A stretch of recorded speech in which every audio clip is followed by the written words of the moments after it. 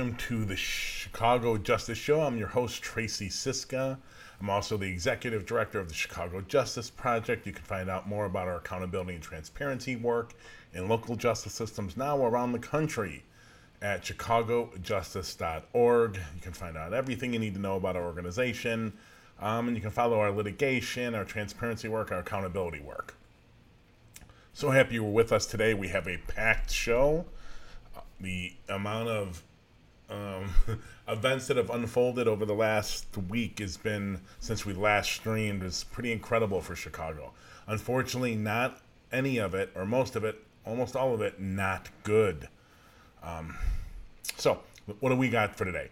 Lightfoot's whiff on the Community Commission. We have a first look at the actual ordinance. We got our hands on it this afternoon, so we can talk to you about some of the things that are missing from the mayor's version to the compromise version from the community organizations. Then we talk about the police misconduct database fiasco coming out of the mayor's office. Two massive failures from the organization in a week. We also have, out of that data dump, that hack of emails, we have facial recognition. Proof of facial recognition use by the Chicago Police Department that's come out. Then we have our reoccurring segment on the FOP Watch. We'll talk a little bit about the contract, take apart some of the stuff they're talking about. Then after the break, we talk about we're launching a new segment, Stenographers to Power, talking about bad media reporting on crime and justice issues, both in Chicago and around the country, but today it's in Chicago. And then the last few segments are on a Trib editorial about bail for murders. It's something, murderers, I guess it's something the Tribune editorial board just found out about. It's probably driven by Sheriff Dart. Then we talk about social media fails. And actually our second to last segment is actually on Mayor Lightfoot blaming judges and bail reform for why there's a surge in violence in 19 and 20, and it turns out her office knew that was BS, and that still hasn't stopped the mayor since that time. There's emails back in July of 2020, or July of 19 actually, showing that they knew it was BS, but the mayor has continued to push that dishonest line. Okay, before we get really into the thick of things here, I want to talk to you about sponsoring our show. So you can go to the link that'll hopefully end up in the chat shortly, or just go to chicagojustice.org and hit donate. You can follow, you can sponsor this show. And we would really appreciate it. We now go 3 days a week. We'd love to go 5 days a week. We'd love to be able to stream, bring on live guests. We'd love to stream the city council meetings and the Cook County board meetings and Illinois General Assembly meetings when they're talking about crime and justice issues. We'd love to be able to do it, but we need help in doing it, and you can get involved. Okay, our first segment today, our main segment. The headline reads, Lightfoot's plan for police oversight released as battle brews over her proposal and Alderman-backed United proposal. Okay, so when I was preparing this segment yesterday, we were going to talk about this article, which talks about problems in the ordinance, but and how Lightfoot's ordinance is different from what the compromise ordinance that the community groups backing GAPA, Grassroots Alliance for Police Accountability, or CPAC, which is Citizen Police Advisory Council or Accountability Council, they came together and they have a compromised version. The mayor walked away from the table, which was dumb. That's what created the compromised version. She walked away months ago and said she's going to create her own, and now we've waited months and months, and the mayor has whiffed. Total bummer. This ordinance is not good. There's many, many, many issues with it. So, you probably haven't seen a lot of this in the news. What you're getting here is from the ordinance. We have the draft. It's going to be, we have the ordinance that's been sent to aldermen. It is going to be introduced next week. We have the real version. We'll be talking more in depth about it next week, but I wanted to get you some highlights, at least what I read today, and notice some differences. So the differences is going to be the compromise ordinance that has been working on for 6 years. You can look at past shows in the archives. on YouTube and Facebook. Go look. We've interviewed both people from Desmond Yancey from GAPA many months ago, over the summer, I believe, last year, or early fall. And then just a couple months ago, we interviewed Tamer Abu Zaid from CPAC.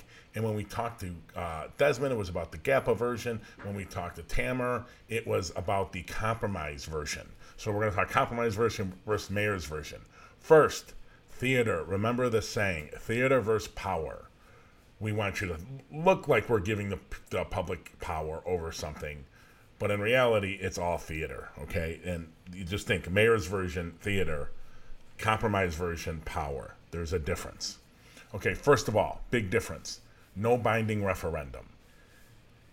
In the compromise version that came up, there was many of the powers we'll talk about in a second. A lot were advisory, but there's a binding referendum that was going to be part of this ordinance that was going to give it to the public in the next election. She came in 19, so 23, I think that is, if I got my numbers right, on February of 23. That ordinance would let it be decided by the people. It'd be a binding referendum about how much power this community council commission should have. That has the possibility of massively increasing the power of the commission.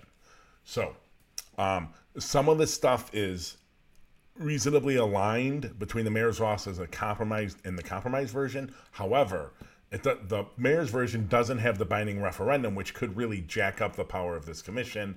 And I believe that that referendum would pass. That would be my bet in Chicago right now. All right. So the mayor's version, no binding referendum. The mayor's version also allows the commission to select candidates for the mayor to pick from for superintendent. And while it has language that makes it seem like she can only pick from there, I don't think that's necessarily the case. So I think there's some issues with it. The mayor's version allows a no confidence vote. If the referendum passed, the compromise version would let the commission fire the superintendent. In the end, the compromise version goes to city council. If it goes all the way through city council, then the mayor has a choice of what to do. In the mayor's version, it allows the commission to prepare a budget submission, but has no power. The mayor can completely ignore it, and she and the city set the CPD's budget, which would greatly affect the ability of the commission to reallocate resources towards solutions and altering the response. How about this? You want a special meeting of this commission? Under the compromise version, you have to have a petition with 500 signatures, I think, of registered voters. In the mayor's version, 5,000.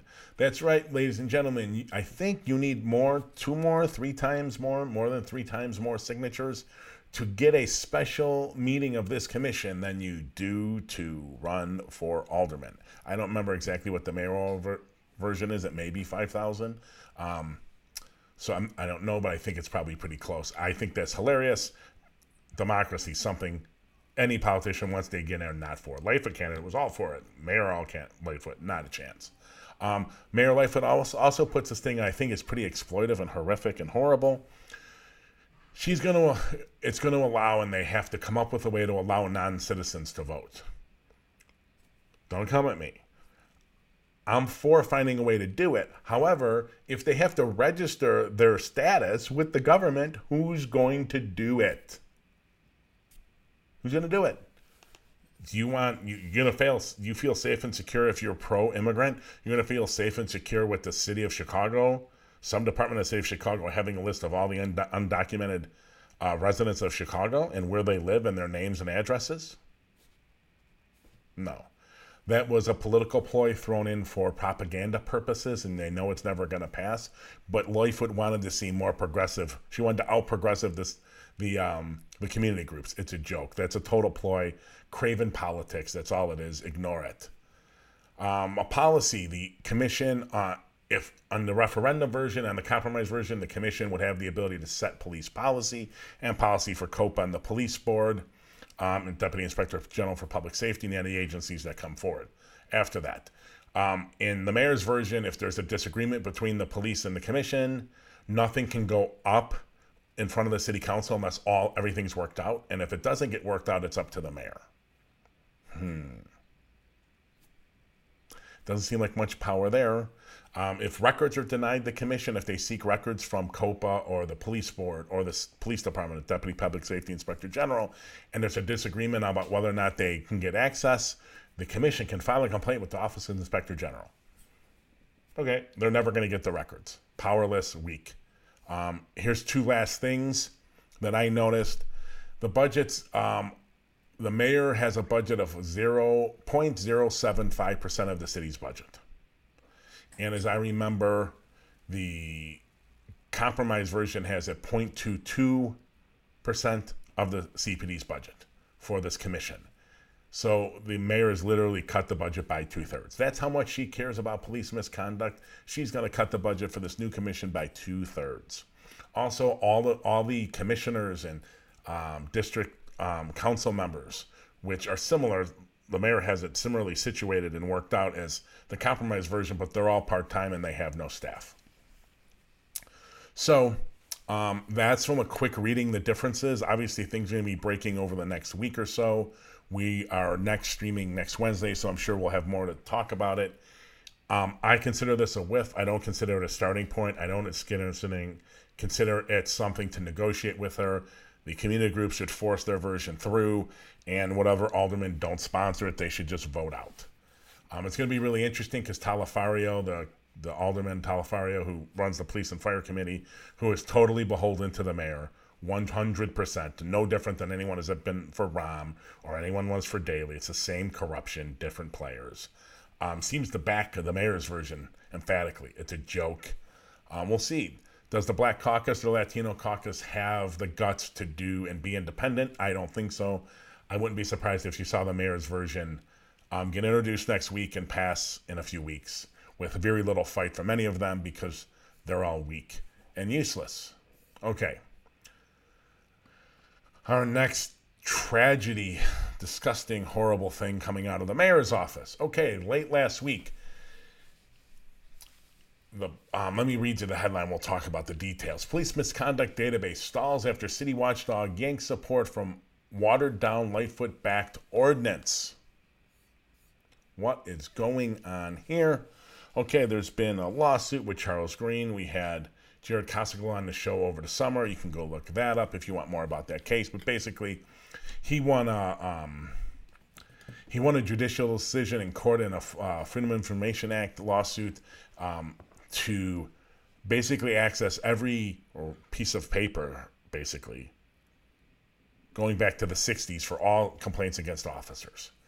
The mayor, the city council balked at that. They're appealing the decision. They could very easily lose that appeal. What they're going to do then, I have no idea. They came up with a compromise. I think originally it was going to be they were going to put all the records into a database from 1994, and now the mayor's come out with her version, and it's going to allow the Office Inspector General, the OIG, to create this database, but it's only until 2000. And then the original version that came out late last week, actually, talking about a piece of crap coming out of the mayor's office, this is another one. She's 2 for 2 in the last 10 days, or not even, like week. It only contains sustained allegations. That means not only the complaints that investigation happened and the findings were sustained, which is a very, very small percentage.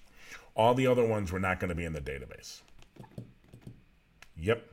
That's how gutless, useless, pro-police, pro-abuse, anti-accountability the head of the Police Accountability Task Force is. Quite different than her speech when she probably knew she was going to run for mayor.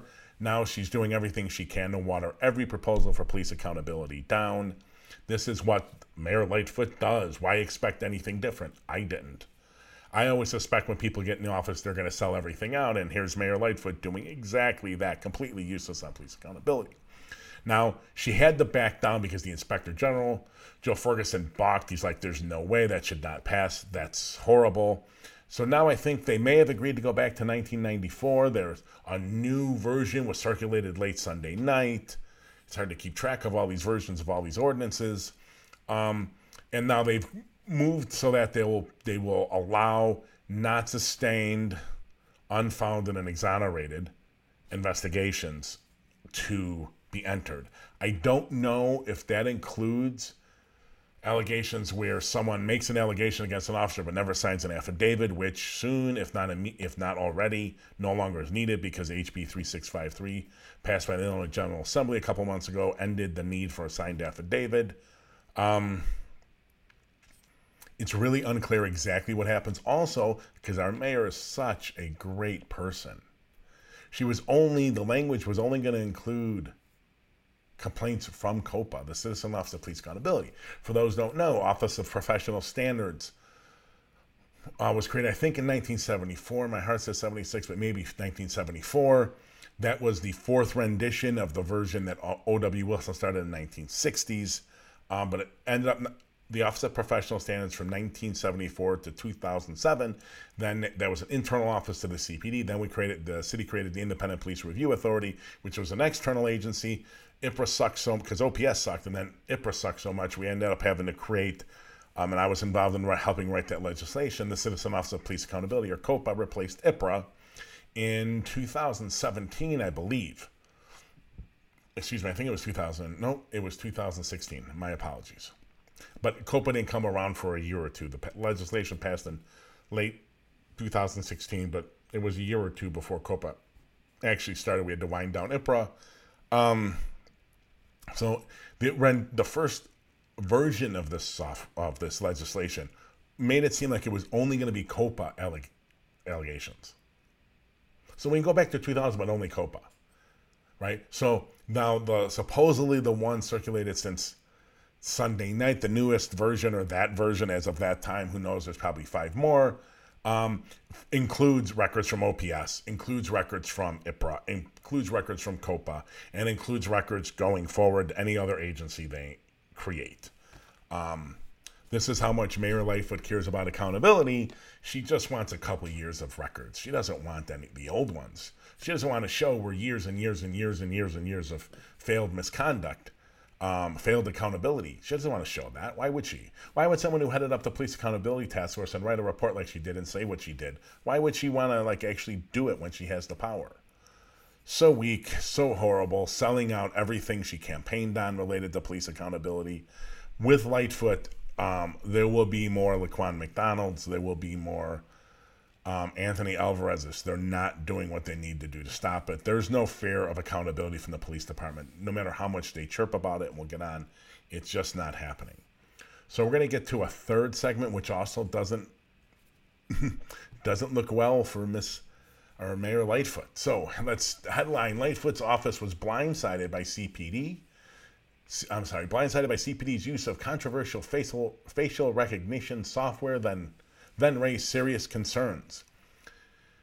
This came out in the dump of hacked emails from Jones Day. And basically this is a 2019 emails, 2020 emails. But basically what it shows is that January 1st, 2020, the CPD started using Clearview AI, which is a company that scrapes multiple social media and other sites and collects images, and basically has a facial recognition database unmatched by anyone, probably anyone other than the government. And they use facial recognition. Now, they're very controversial. There's all kinds of problems with it. Really high false positives on blacks, specifically blacks or anyone of color, and specifically non-males. It's horrifically bad at it. But the CPD said, we don't care. We'll give you a $50,000 contract, which they started the process in September of 2019, and that actually went live in January of 2020. And then I think, if I get the timing right, it got exposed in May or June of 2020 that the CPD actually had the contract, and there was back and forth between the mayor's office and the CPD had to admit they did it. So here's a quote from Chicago Mayor Lori Lightfoot. CPD, this is after her office found out that they do in fact use Clearview AI, but I'll get to how really false her statement is. True lie. CPD does not use facial recognition software. Lightfoot wrote in an email to Lee and other staffers the following day. What? The day after the Sun-Times exposed the fact that they had a contract with Clearview AI and they're using facial recognition. Lightfoot's like, they don't do it. So either she was lying or she was ignorant. Now, most of the time I would think they don't know. But don't you think she would have called first or called the superintendent and found out? If she did find out and knew and then wrote that, then it's a lie, because that's what went public. So you say, well, maybe she didn't know. They had Clearview AI just for a few years. And let me just back up and say, they bought that software. It's only a $50,000, I think it was a trial. It was only a $50,000 contract. When you're talking a $1.7 billion budget, not much in the CPD, but how did they pay for it? Not with Chicago funds, ladies and gentlemen. Federal anti-terrorism funds were used to pay for that contract. Now, what makes Lightfoot's statement worse, the CPD does not use facial recognition software. Well, two things could have created that statement. Either she knew they were and she's lying, or she was lied to by the superintendent, or,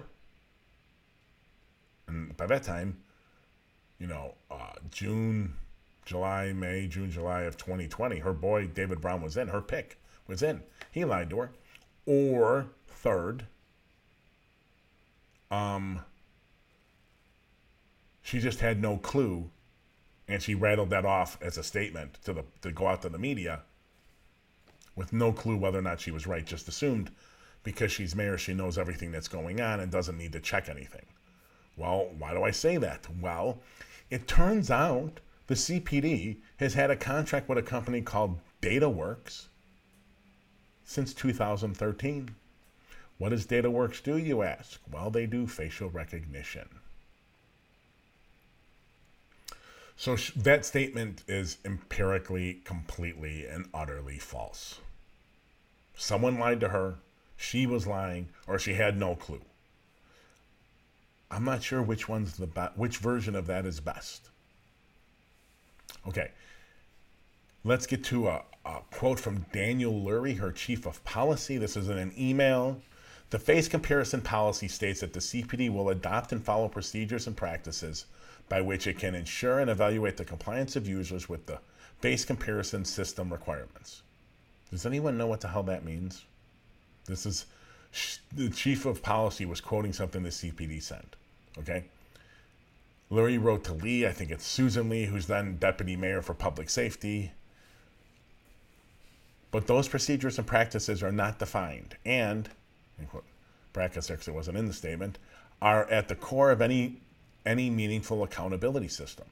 Of course, the CPD has no meaningful accountability, and they certainly don't want one, and they don't want one about spying, and they don't want one about new technologies.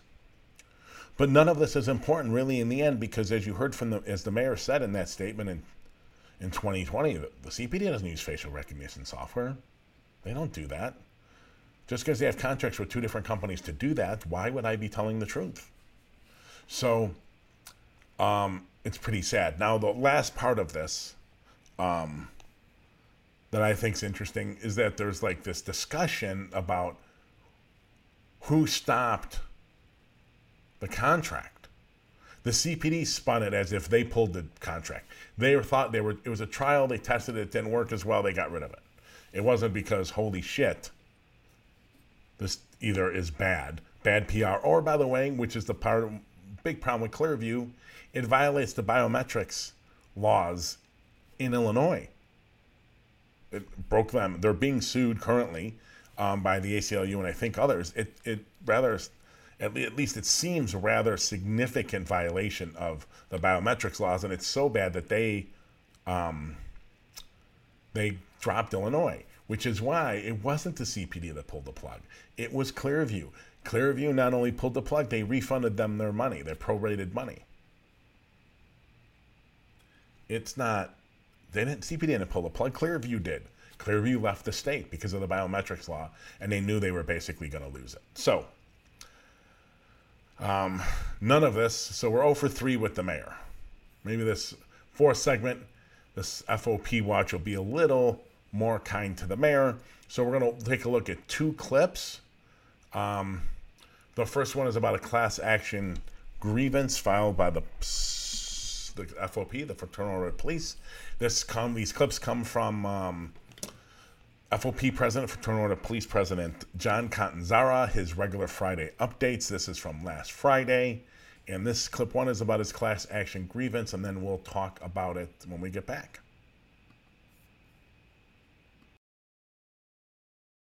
All right. Friday update, May 21st, 2021. I'm coming to you from the FOP boardroom on the 2nd floor. The boardroom today was the site of contract negotiations. You know, the negotiations the mayor says doesn't take place because the FOP has been stalling. Well, these were already scheduled. She doesn't even know what's going on in her own city. That's just the reality. That being said, this morning, I want everybody to know we addressed a major concern that all our members had, including the lodge, about the cancellation of days off and the 12-hour days coming. And the city's just lack of compassion, understanding, or plain give a damn about social life, family life, or anything else. So this morning, we filed a class action grievance with Management and Labor Affairs on behalf of all lodge members to address that concern in expedited arbitration fashion. So we'll keep you updated on how the progress goes over the next couple of weeks on that specifically. The reason I had said it was close to a contract violation was at the point I gave the special update 2 days ago. We were trying to get clarity from the attorneys on exactly what language meant and what avenues we had to attack it. The lodge has never really addressed it on this level before. Don't know why, not worried about why it hasn't been done before. All I know is I told you we're gonna fight, and we are dedicated to making that happen. So a lot of hard work upstairs went into this mindset of what to do and how to attack it, and here we are. Contract negotiations this morning. We did come to an agreement on one topic. Many of you probably won't give a damn on first blush. Some will. It doesn't have a direct impact on your pocketbook necessarily, but we did come to a formal agreement on reinstating the health fair screenings that are in the contract currently.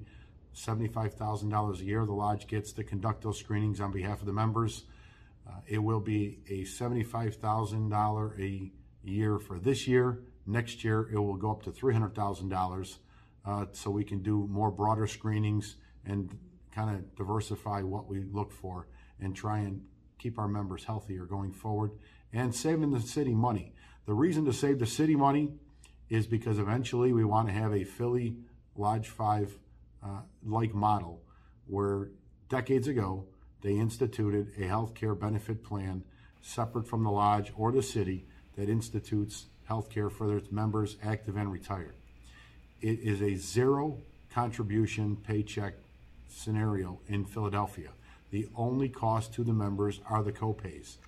It is largely funded, it is totally funded by the city, but the way the savings goes is because the screenings and various programs that Philly does, it catches stuff early and then thus saves the city money. $10 million plus a year is the last 4 years combined. I should say 4-year average. So that's kind of the goal with the health screenings moving forward. Okay, so let's be honest. There's no doubt Catanzara, the FOP, CPD membership, they're right. The 12 hours a day, canceled days off, ridiculous. I'm sorry, it's ridiculous. could things flare up like a weekend and you need maybe holiday weekends you cancel? I don't know, but the fact of having that ongoing seems a little bit of an issue with me. And I agree that the officers need to have lives. So the reality is this is part of this, if not all of this, is around propaganda. The mayor, the police department, they know for the most part they're unable to change the social circumstance of these communities. They have less of an impact than everyone wants them to have on crime and violence. But they want to look like they're doing something. And David Brown, the superintendent, whether he was in Dallas and now in Chicago, wants to look like he's doing something. Does it lead to anything? Highly, highly, highly questionable. Now, so they're right. They shouldn't be allowed to just cancel days off willy-nilly and 12 hours on. Emergencies, no problem. Short periods of time, no problem. Long term, that is just wrong. He's right. Okay, he's for improving healthcare. Great. All for it. I'm kind of surprised, to be honest with you. Healthcare is science-based, and he doesn't really seem to be a big fan of science. So I'm not really sure why he is doing it. It seems almost interesting ideas. Strange. But I think he's trying to do anything he can to make sure he kind of gets reelected. He's got a case in front of the police board, could get fired. I'm not sure what it means if he's got to be an officer from the CPD to be FOP president. If he gets fired, if he loses his position, I'm not sure what goes on with that. Okay, we're going to look at clip number 2, which is on contract negotiations. This run time is about 5 minutes, and we'll be back after that. Listen to the language he uses. See how much of accountability, the details about accountability he goes into or doesn't go into. We'll catch you on the flip side. Contract proposals. The city attorneys were pretty clear they did not want to bring a financial proposal only to the city council. They are insisting that discipline and reforms are included in this proposal package. I could tell you some of the things that we tendered from the lodge today formally. We had talked about them previously, but formal proposals today addressed those concerns. And they still were not apparently good enough to convince them that they need to present this to city council or even the mayor, I guess. So I'm going to explain it very clearly what the lodge's position has been and try and get the principal components of a contract out of the way and address the smaller issues secondary after the fact. Number one, we all know that Retro is waiting us at some point, whether it's today, tomorrow, or a year from now. It's money that's going to come.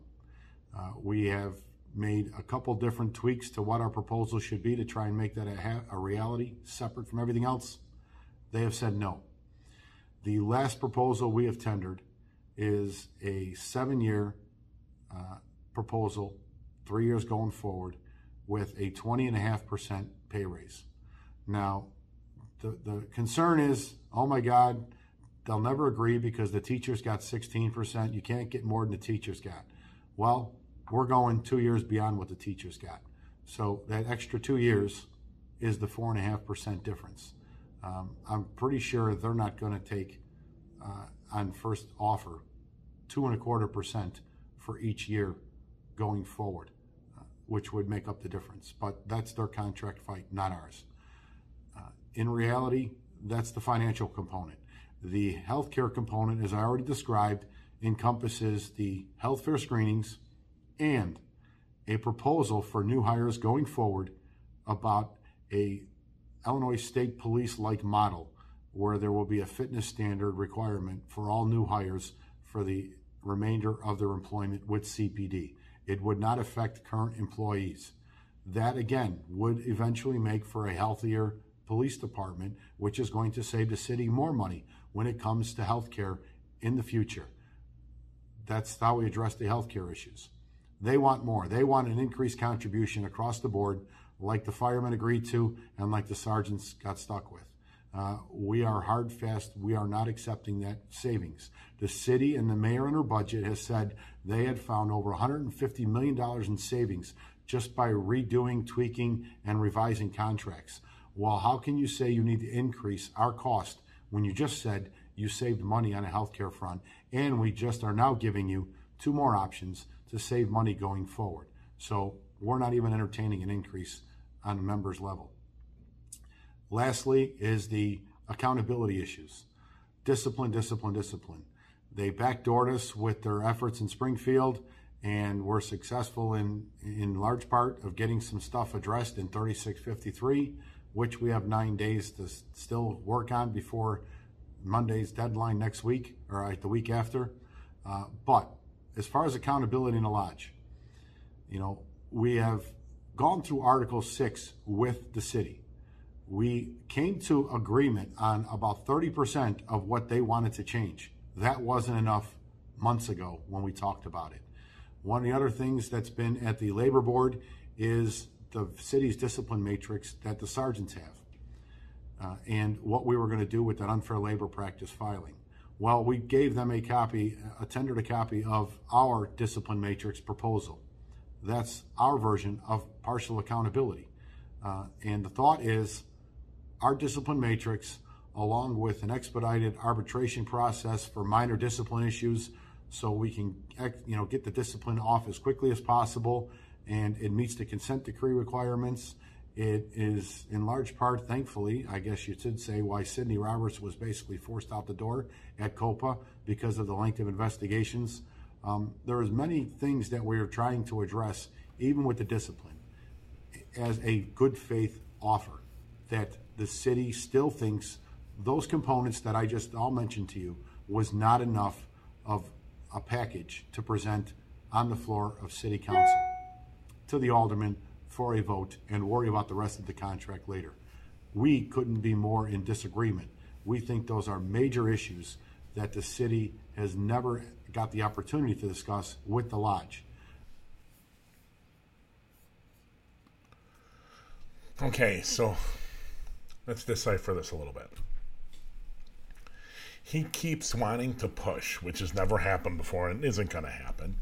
He wants to separate out pay from accountability and reform. No. He doesn't want to link them. So he's trying to push and has pushed and is never going to get anywhere with it. A financial-only proposal that talks about back pay, right, and raises. He wants that. Vote on that, and then we'll deal with whatever we can deal with the accountability. No. Those are linked. You give up on accountability, you get raised. I mean, that's how this is how this goes. That's the only bargaining chip the mayor has. And he keeps trying to, he thinks he's going to pull some Jedi mind trick on the mayor to get them to do some financial only proposal. It is never going to happen. Lightfoot, amongst all of her, even accounting for all her promises, she's not going to fall for that. You see how there's no details on the reform and it's very vague? Because it's bullshit. He's not doing anything. This guy has 50 complaints. The last thing he's going to do is make it easier for the department, to fire bad cops. He's a bad cop.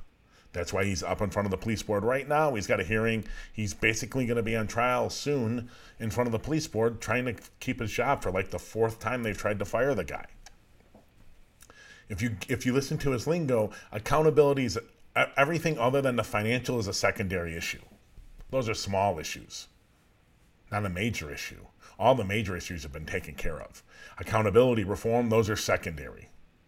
That's what he's trying to pull. And that's the crap he's trying to feed his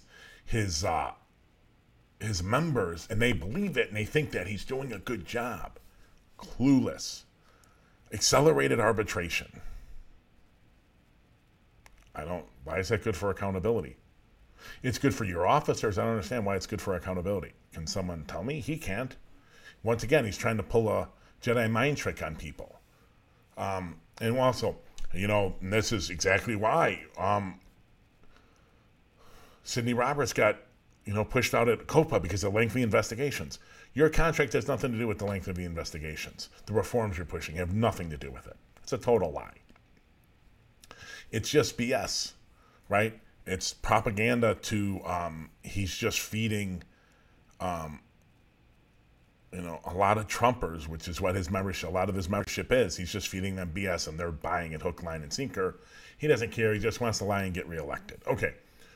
After the segment, we're going to launch our new segment called Stenographers to Power and talk about a really crappy article from the Sun-Times. No shock there. It probably should have never, or it should have been published. He should have waited till he actually did his work. Okay, we'll be back in 1 minute. Got some information about our Nation program. Join a group of engaged and committed individuals advocating for transparency and accountability in the local justice system around the country. Get engaged through crowdsourced research projects, digital activism, public policy advocacy, or become a social media ambassador. Our criminal justice system will not reform itself. Communities must demand it. Transparency can be the fuel for justice our local communities need to combat the weaponizing of data by our justice system. Transformation of our justice system cannot occur until we know exactly what they are doing and who they are doing it to. Get involved today. CJP Nation. All right, we are back. So this is a new segment. I was struggling to figure out a name. I was like, bad journalism or whatever.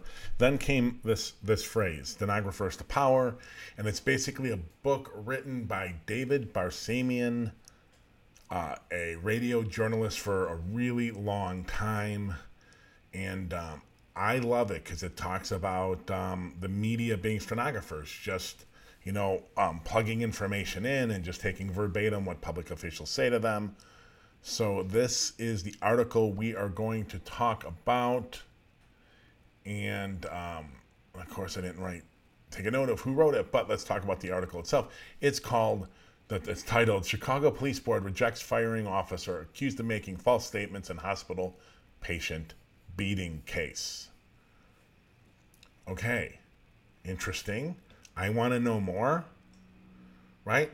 So the article is written on, I think, a Thursday night, which would be my bet, either posted Thursday night or Friday morning last week. That's when the Chicago Police Board announces the decisions they voted on earlier in the day in private session. So the Sun-Times, which must have felt pressure to published an article. There's a vote. It's 5-3. The officer not only isn't fired, which is what the police department was trying to do, because COPA investigated the abuse, found him lying in the investigation, sustained the charge for lying, moved to fire him. The police superintendent, I think it's David Brown. I think so. I think the timing works out there, either that or Eddie Johnson or Bach. But I think it was David Brown. Agrees with it. The city files charges with the police board. They're going to fire him. Great. What do? What is this article about? Well, it's a vote 5-3. They're going to return him to duty. They're not going to fire him. Okay, well, why? Well, the board just didn't think. Basically, the case revolves around whether or not when the officer swung at him, he actually hit him in the head, and whether or not he hit him or he just grazed him or he missed him. And there's a video of it. But you get that information from articles, probably cut and pasted from articles previously done on the case when the charges were filed, or when they moved to fire him, or when the incident happened. But there's no information about the decision and why the police board did what they did. Why did they do it?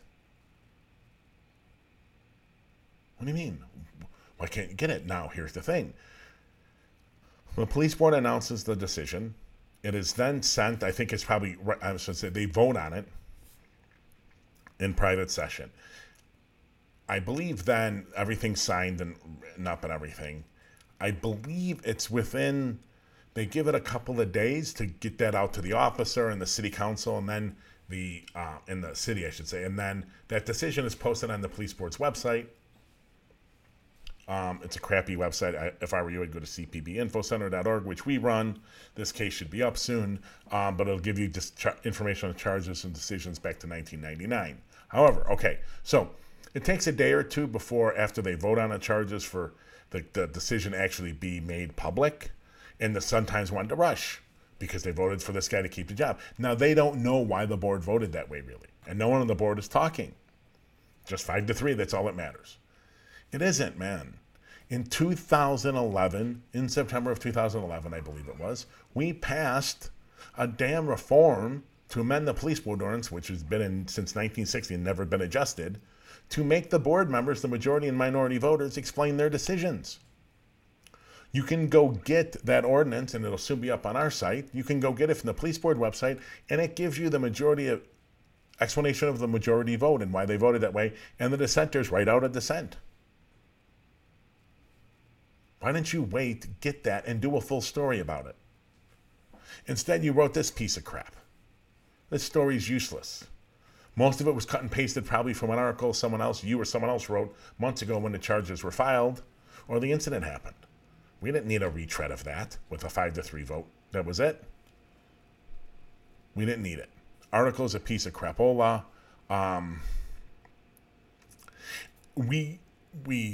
Part of the reason we fought for the explanations is so the media could take that information and inform the public. Even that's too hard for them to wait the day or two because there's some rush to explain that decision.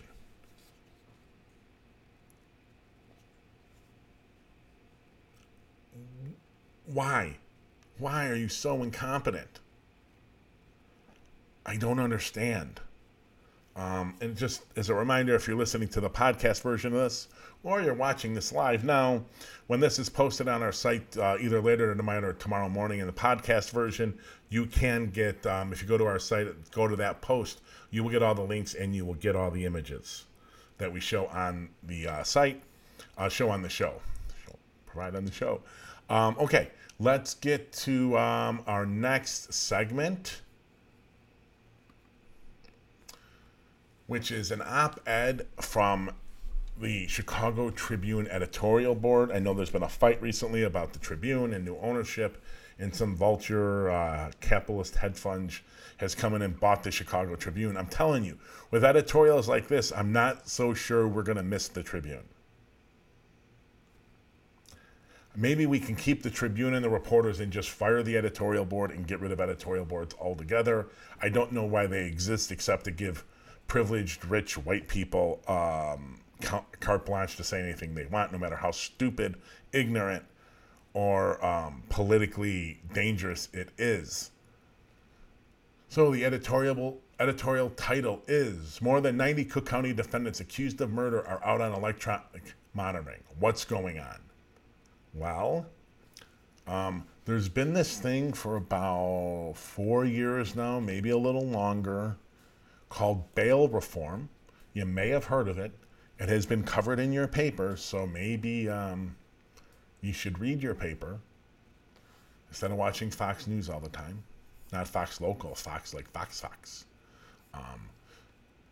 This is the same editorial board that bemoans corruption and the Democrats and how horrible it all is and how corrupt the city is, and then they endorse every corrupt mayor and alderman we've ever had.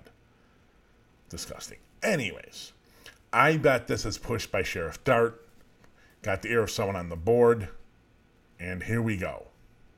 So they're complaining about bail reform. There's this little thing called the U.S. Constitution, and there's this thing called bail. And what bail is, it was a program set up for people that were not proved to be an imminent threat to people. And believe it or not, you can be accused of murder and not necessarily been an imminent threat to people you live with or the public at large. Bail was set up to make sure, it's a complicated process, so I'm saying it's slow for the editorial board so they can get it. Bail was created to make sure that people show up for their court hearings. Okay? Not complicated, right? Now, the research has shown that very high percentages of people show up for their court hearings, whether they have a high bail or low bail or no bail. So there's this movement around the country that they're saying, like, if most people show up, then there's no reason for bail because poor people sit in jail waiting for their cases when rich white people don't. That's the bottom line. I mean, you can look at Matt Gaetz' case in Florida. Greenberg, Joel Greenberg, I think is the guy who was the first person arrested in that case. He was charged with child sex trafficking. And he was out on bail because he could afford it. And this is what rich white people don't get. They just don't want poor people out. Rich white people, they don't care. It's the poor black and brown that they complain about. So with bail reform is going to come the fact that people accused of violent crimes are out because they may not necessarily be an imminent threat. And believe it or not, they have yet to be convicted of a crime. You just have a cop saying they've done something. And in Cook County, you could sit in jail waiting 2, 3, 4 years. What happens if you get found not guilty and they decide to drop charges? I don't understand. I don't understand why someone should have to, if they're not proved to be an imminent threat, why they should have to sit in jail waiting for the slow reels of justice to grind along to prove their innocence and to be free, lose a job, lose contact with family, lose apartments. So here's a couple quotes. Chief Judge Timothy Evans, a supporter of criminal justice reform measures that boost and protect the rights of defendants, say while murder charges, for example, are serious, at least one study has shown the vast majority of those charged, even with violent crimes, are not charged with another crime while awaiting the resolution of their case on pre-trial release. That's true. Now, does that mean no one is? Of course not. Of course not. But it just means statistically, the vast majority are not charged with any crimes, let alone serious crimes. All right? So the Tribune has nothing. They're just asking a stupid question. It's like, the head of the editorial title was, can we get a stupid question from some uninformed person on the street? This shouldn't be a question. You have crime reporters that have written extensively about this. You can't go ask them? This editorial is incredibly stupid. They have no evidence for anything being a foul, right? They're just pro-incarceration. Lock them up. They're poor. Lock them up. Lock them up. We don't care. Lock them up. Especially if they're charged with serious crimes. So lock them up. And the reality is there is a function in the law, even in this HB 3653 passage where they eliminated cash bail in Illinois, and I think it goes in effect in 2 years. Completely, there's still there the ability for judges to find people an imminent threat and lock them up and deny them bail. Their ignorance here is scary, and these are the idiots that have meaningful impact on elections by endorsing certain candidates. That should scare the hell out of you. All right, here's the next quote, another quote. At what cost? There's no independent central database that tracks offenders accurately who commit additional crimes without on bracelet monitoring. Lie. Uninformed BS. Next, defendants would end up back in the system only if they committed a crime and were charged, not if they committed a crime but not apprehended. Chicago Police Superintendent David Brown repeatedly cited the program as unsustainable and dangerous for the law-abiding citizens, children, and neighborhoods to which defendants return while awaiting trial. Okay, now, first of all, the database, crapola thingy. Yes, there is no separate database that only holds information on people out on bail and whether or not they commit a new crime. But, oddly enough, believe it or not, Loyola University, professors David Olson and Don Steeman, Don's the chair of the Criminal Justice and Criminology Department of Loyola University of Chicago. Dave Olson is a longtime professor there, both incredibly well published. They did a study published late last year. They were on our show. You can go look into the archives. And they did an analysis of bail reform pre-2020. And basically what it showed is it made no statistically significant difference on crime. Vast majority of people show up for their court hearings, and it made no statistical significance on crime, and most people did not reoffend while out on bail. Some did, most didn't. Exactly what we know from previous research around the country, exactly what anyone in the criminal justice system knows. Don't buy the lies from David Brown or Sheriff Dart or anyone else. They know the research. They just don't like it. They want to score political points. And we're going to get to David Brown's oopsies. This is unsustainable. Dangerous for law-abiding citizens.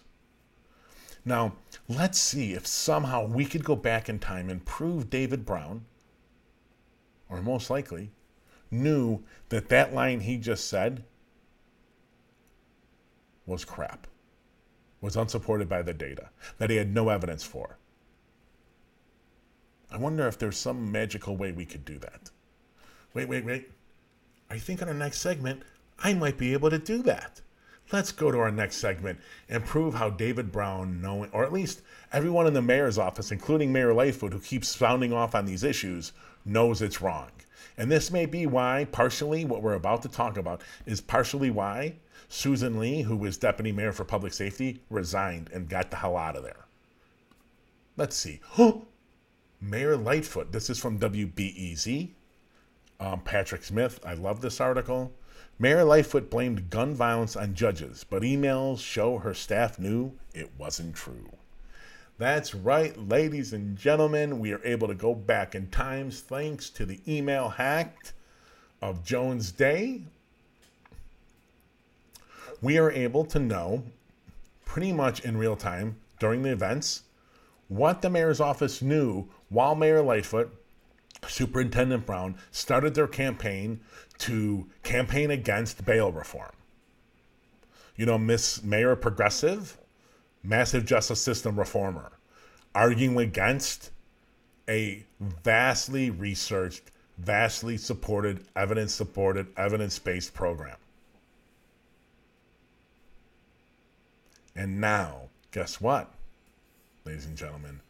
Her staff knew when she was saying it the first time, after the July 4th weekend, 2019, they knew it was a lie.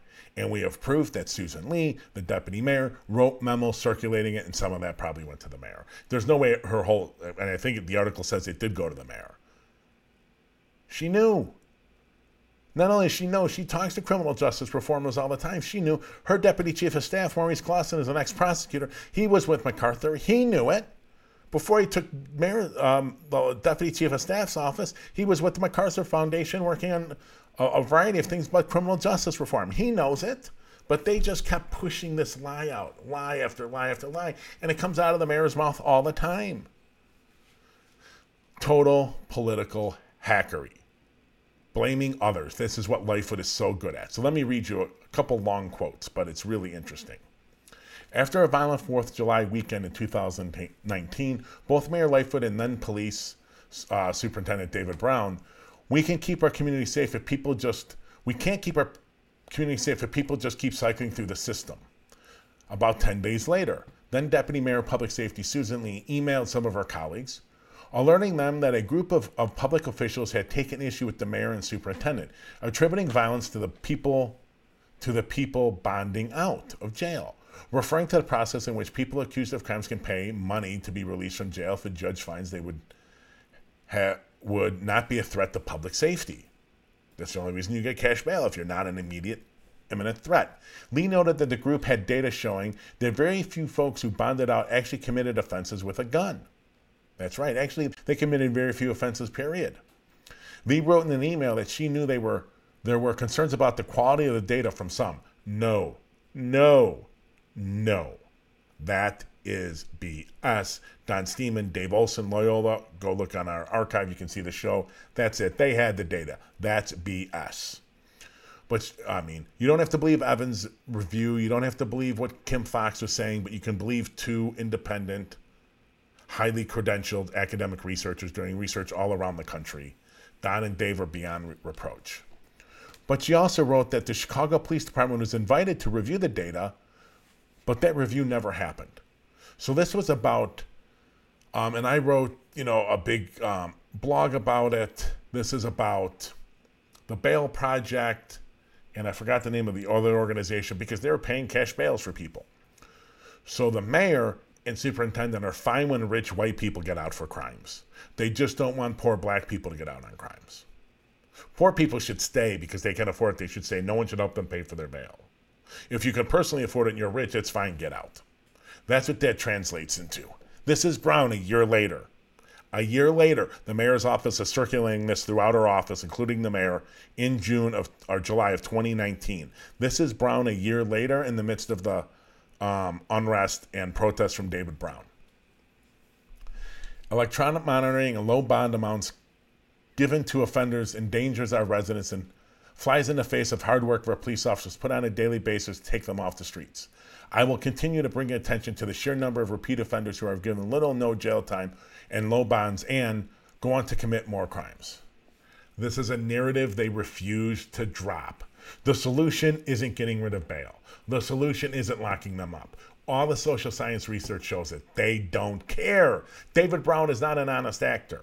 He isn't. His history in Dallas, which we're going to bring forward in not too long distant future, and his time here proves it.